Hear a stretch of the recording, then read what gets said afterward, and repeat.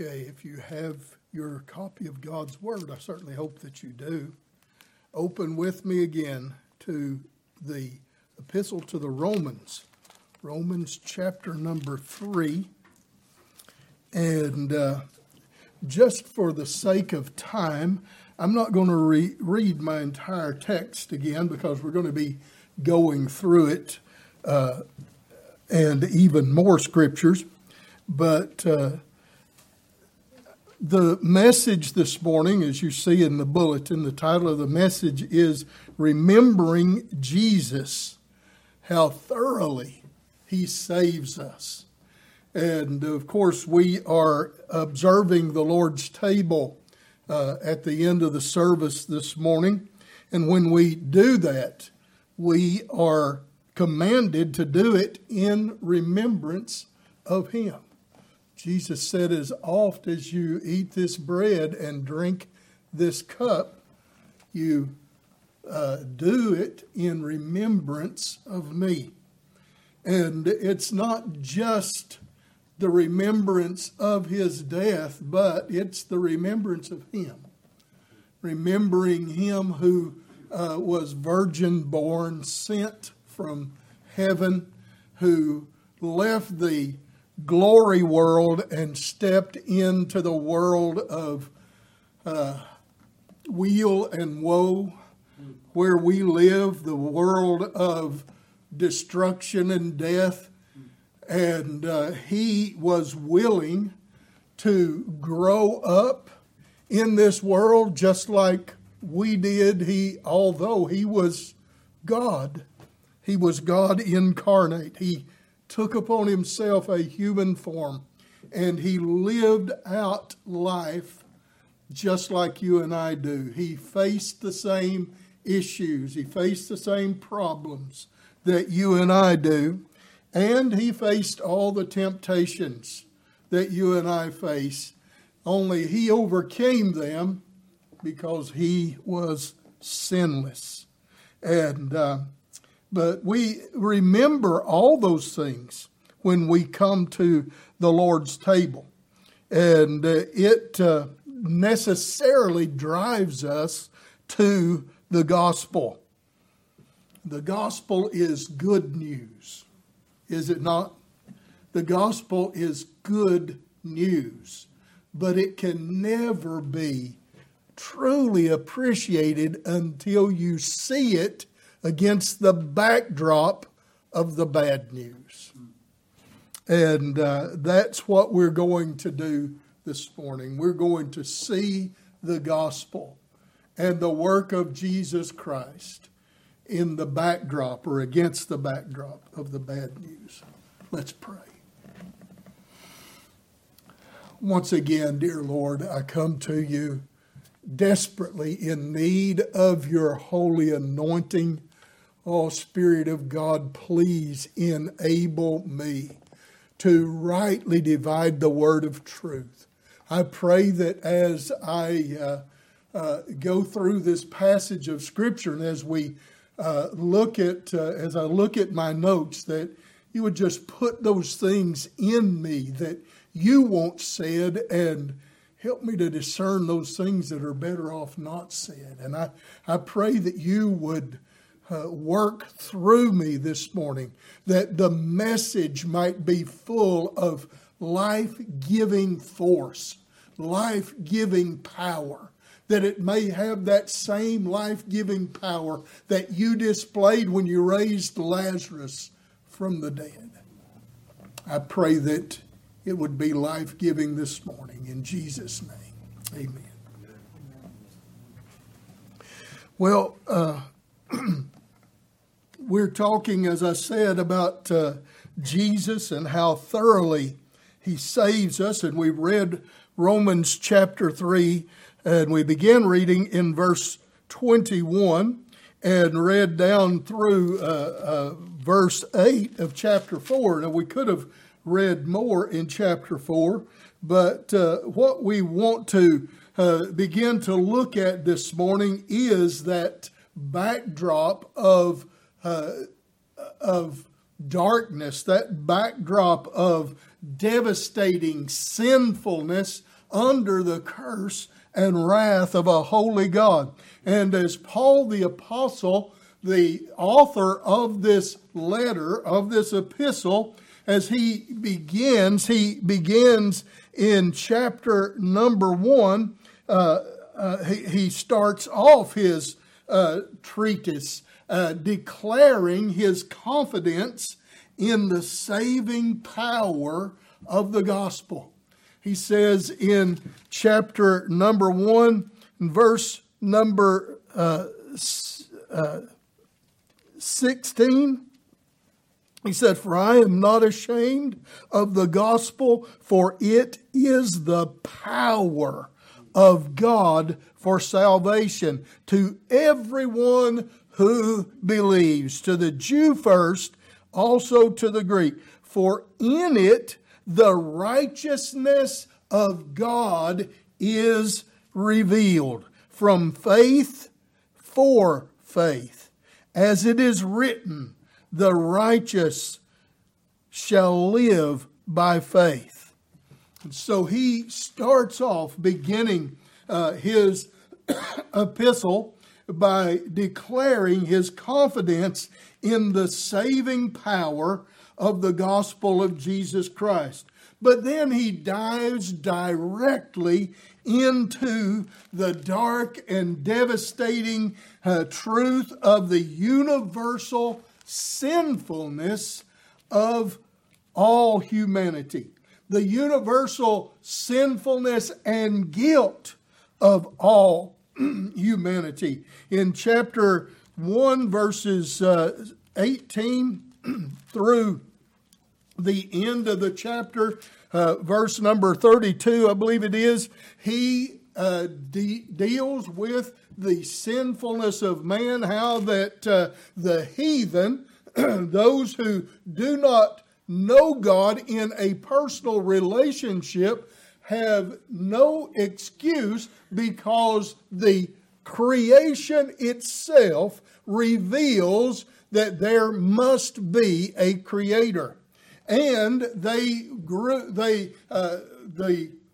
mankind was not left without this witness. I mean, God started off with Adam, and Adam and Eve walked with God. They knew God. And so the message of the great God of glory has been with man. But man, in his decline and sin since the fall, had gotten to the place where instead of rejoicing in God, instead of loving the God of glory and seeking the way back to Him, they tried to repress the knowledge of God through their wickedness. And that's what he says, in verse number 18, "For the wrath of God is revealed from heaven against all ungodliness and unrighteousness of men, who by their unrighteousness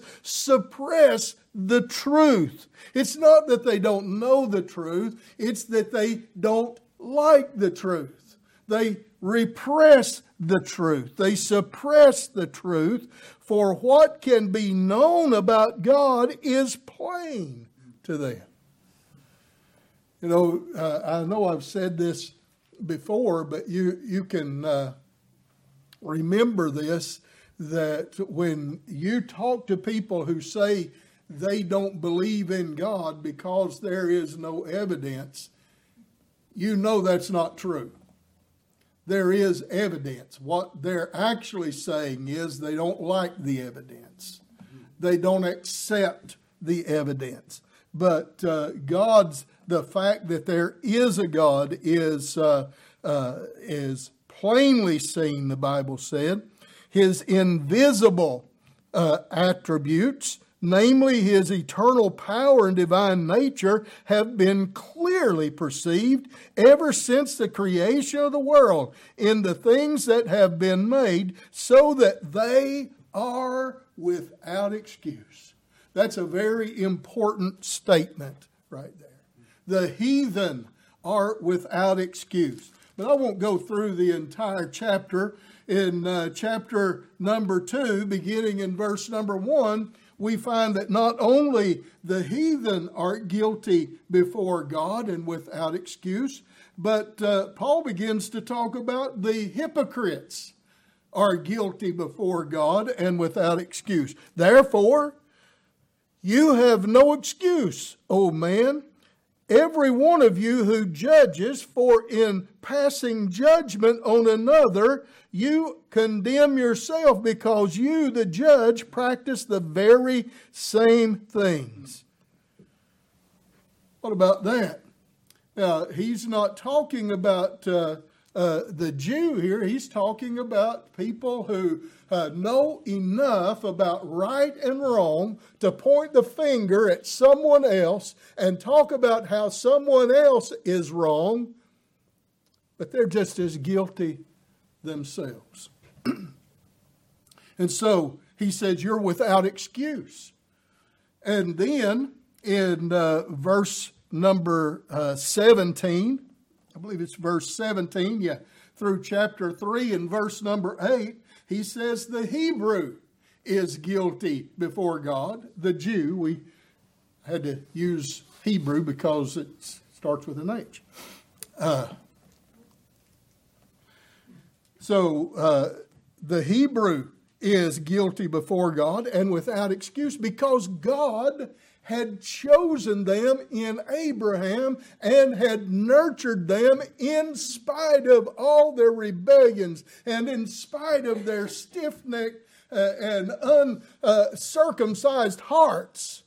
God had always loved them and kept them as the apple of his eye, and he blessed them even though they did not deserve blessing, because they never obeyed his laws, and they hated his prophets, and they killed his prophets. And then finally, when his son was given, they said, no, we don't want you as our Messiah.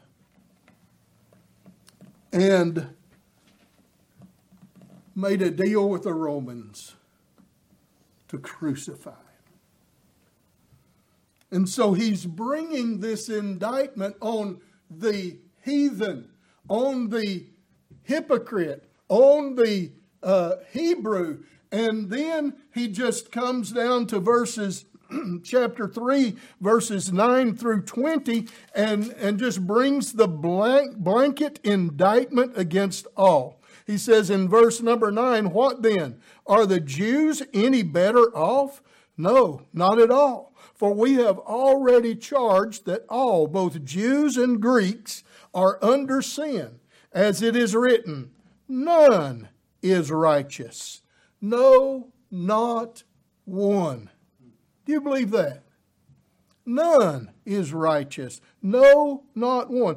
No one understands. No one seeks for God. Is that hyperbole? Or is he just saying it like it is? I don't believe it's hyperbole at all. All have turned aside. Together they have become worthless. No one does good, not even one. Their throat is an open grave. They use their tongues to deceive. The venom of asps is under their lips. Their mouth is full of curses and bitterness. Their feet are swift to shed blood. In their paths are ruin and misery, and the way of peace they have not known. There is no fear of God before their eyes. Wow. And he's talking about all of us. He's talking about all of humanity. He's bringing a blanket indictment on all. And he goes even further to say in verse number 23, for all have sinned and fall short of the glory of God. For all have sinned. Wow, that looks pretty bad for us, doesn't it? I mean, are you feeling the dark cloud, the devastating condition that we're under the wrath of God, that God is just in being angry, that God would be just in putting every last one of us in the deepest, darkest part of hell. He'd be justified. And so you say, well, man, okay, you got me, preacher. I'm going to start obeying the law. I'm going to start right now. I'm starting today. I'm going to start right now, and I'm going to start obeying the law. I'm going to start doing good works. I'm going to be a good fella. And maybe my good will outweigh my bad, and when I stand before Him, maybe He'll let me into heaven. That's kind of the way most people look at it, isn't it? Well, there's a couple of problems with that, probably more, but there's a couple of problems that are very evident in the verses that follow. The first problem that I want to ask you is, what are you going to do about the sins that are past? If you can live perfectly, and I don't think you can, but if you can live in perfect obedience to the law of God and not violate in one jot or one tittle from today until the day you take your last breath, I would commend you, but God won't commend you. Because you've got a history. You've got sins that have not been cleansed. What are you going to do about that? You can't go back and cleanse them, and the only way they can be cleansed is for a sinless sacrifice. And you say, well, maybe we'll start doing sacrifices. The problem with that is God said, I'm not accepting those animal sacrifices anymore. I don't have any joy in that. Well, here's another problem with starting to do right now. Verse number 20. Look at what it says. Well, I guess verse number 19. Now we know that whatever the law says, it speaks to those who are under the law, so that every mouth may be stopped and the whole world may be held accountable to God. It's not looking good. Verse 20. For by works of the law, no human being will be justified in His sight, since through the law comes the knowledge of sin. So if your plan is to start now and obey the law and manufacture your own justification by living a good life, the Bible says it's not going to work, because no human being can be justified by the law. The law was not given for your salvation. The law was given to show you your sin. Isn't that what he's saying here? That every mouth may be stopped? That mouth that says, I'm going to start doing good from now on? That mouth is stopped because you've got guilt in your past. And you think, well, surely God would smile on my best efforts. Are you seriously thinking that God will smile when He has already prepared a way for you to escape wrath, and you're rejecting it to set up your own righteousness? No, He's not going to smile at that. So, the law was given to show the holiness of God, the glory of God, but the law was also given to show the sinfulness of man. And that's what it will do. It will not reward you. It can only curse you. It can only condemn you. It's just like our national laws here in the United States. Have you ever heard of them doing this? Have you ever heard of somebody maybe celebrating their 99th birthday and the sheriff's department comes to the birthday party and said, we want to give you a reward, an award? before you die because we want to celebrate the fact that you've never murdered anybody. So that law was not given so that, to reward you. That law was given for the lawbreaker. It's given to condemn the person who commits murder. Traffic laws are the same way. They don't stop you and say, man, you're driving good. They don't do that. They stop you when you roll through a red light. And they don't say you're doing good. So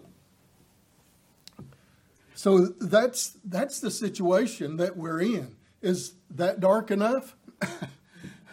Well, what can I do? I'm sinful. The law can't help me. I've broken even the most important law.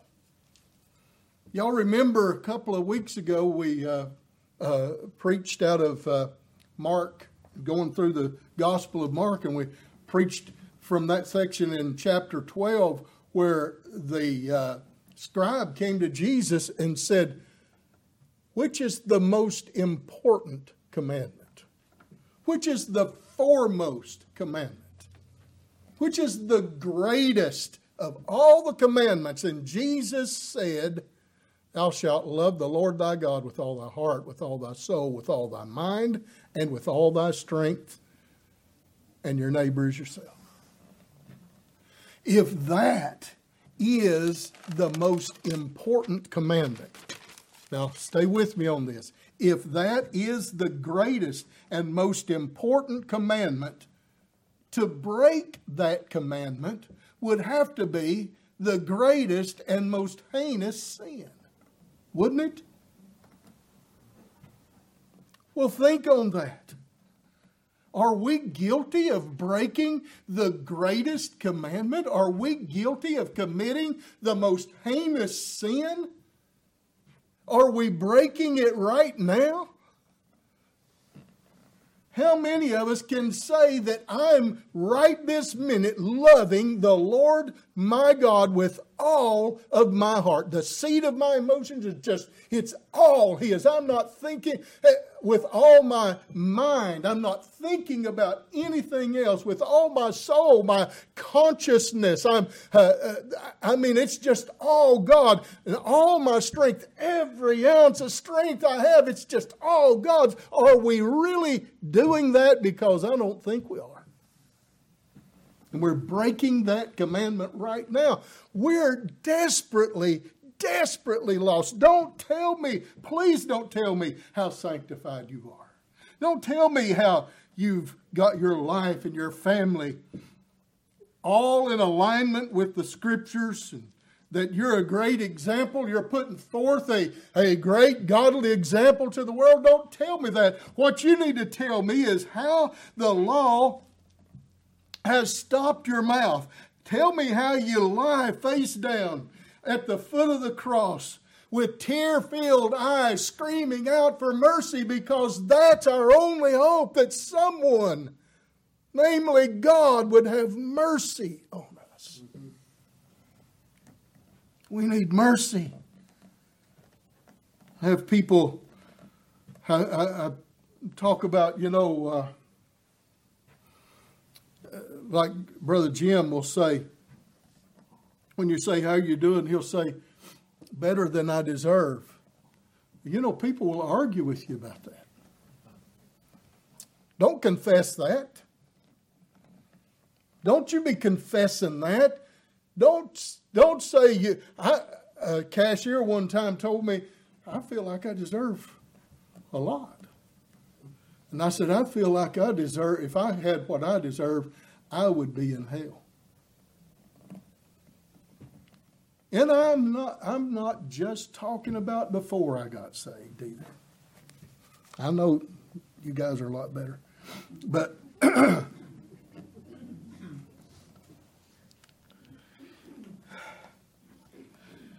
that's what the law does. It sets an impossibly high standard that you and I have to just stand and tremble before it. It condemns us. and it drives us to seek mercy from God. But I'm glad to report to you that verse number 21 follows. But now. Don't you like those changes of gears in God's Word? But now, the righteousness of God. This is God's very own righteousness, which is totally foreign to us. His very own righteousness has been manifested apart from the law.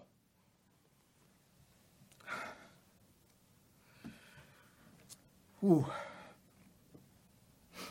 Apart from the law doesn't mean that the law has nothing to do with it, because it was the law that set the high standard.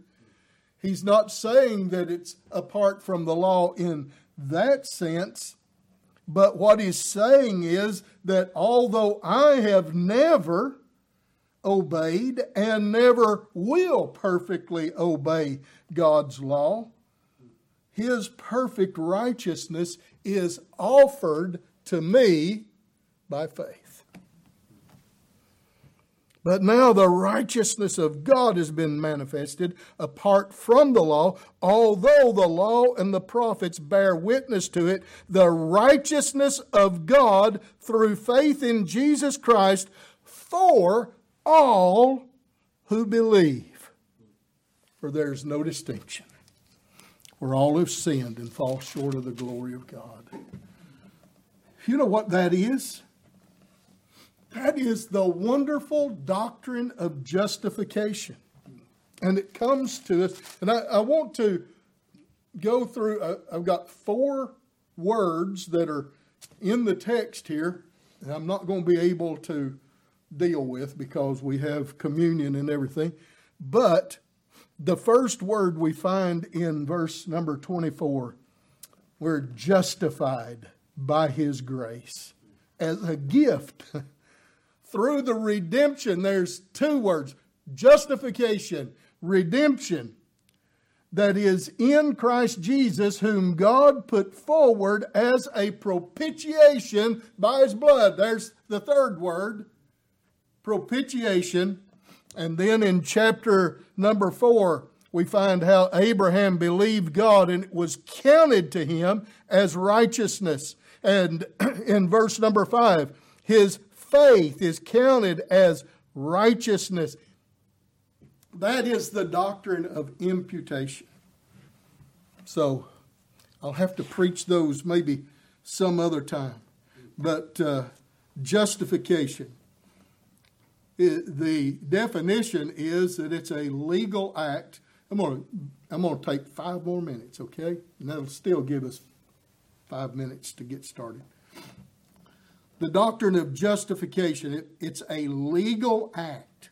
It means that God declares a believing sinner to be righteous because of faith in the work and merit of Jesus Christ alone. It's a declaration. It's a legal thing. That's one definition. The best definition I so far have ever run across is one made by Warren Wiersbe. He says this: justification is an act, not a process. Hallelujah, I like that. There are no degrees of justification. Each believer has the same right standing before God. Also, justification is something that God does, not man. No sinner can justify himself before God. Most important, justification does not mean that God makes us righteous, but that He declares us righteous. Justification is a legal matter.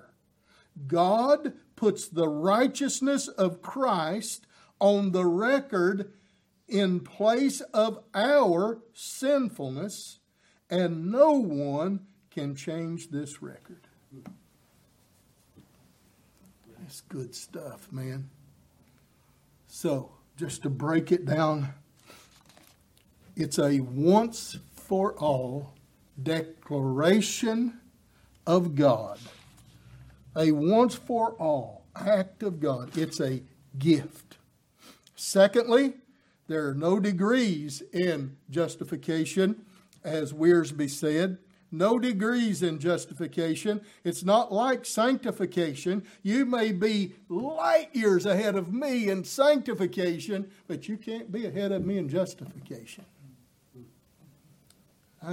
Every one of us are as justified this moment as we will ever be, those who are trusting in Christ alone.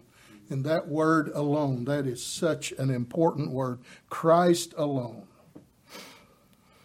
You might be more sanctified than me, but you can't be more justified. Thirdly, justification is not exactly the same as forgiveness, because in forgiveness, God's taking something away, which is our sin. But in justification, He's adding something to us, and that's the righteousness of Christ. Isn't that wonderful? The righteousness of Christ. Let me read you this and I'm through. I'll stop. 4 or 5 pages over. These words I found in a song, and I've been looking for these for years, but I found these words that were written by a songwriter by the name of Catesby Paget in the 19th century. It says, and this is just one stanza, "So nigh, so very nigh to God, I cannot nearer be. For in the person of His Son, I'm as near as He. So dear, so very dear to God, more dear I cannot be. The love wherewith He loves the Son, such is His love for me." And let me add this, righteous, no more righteous could I be. For in Jesus Christ the Savior, I'm as righteous as He.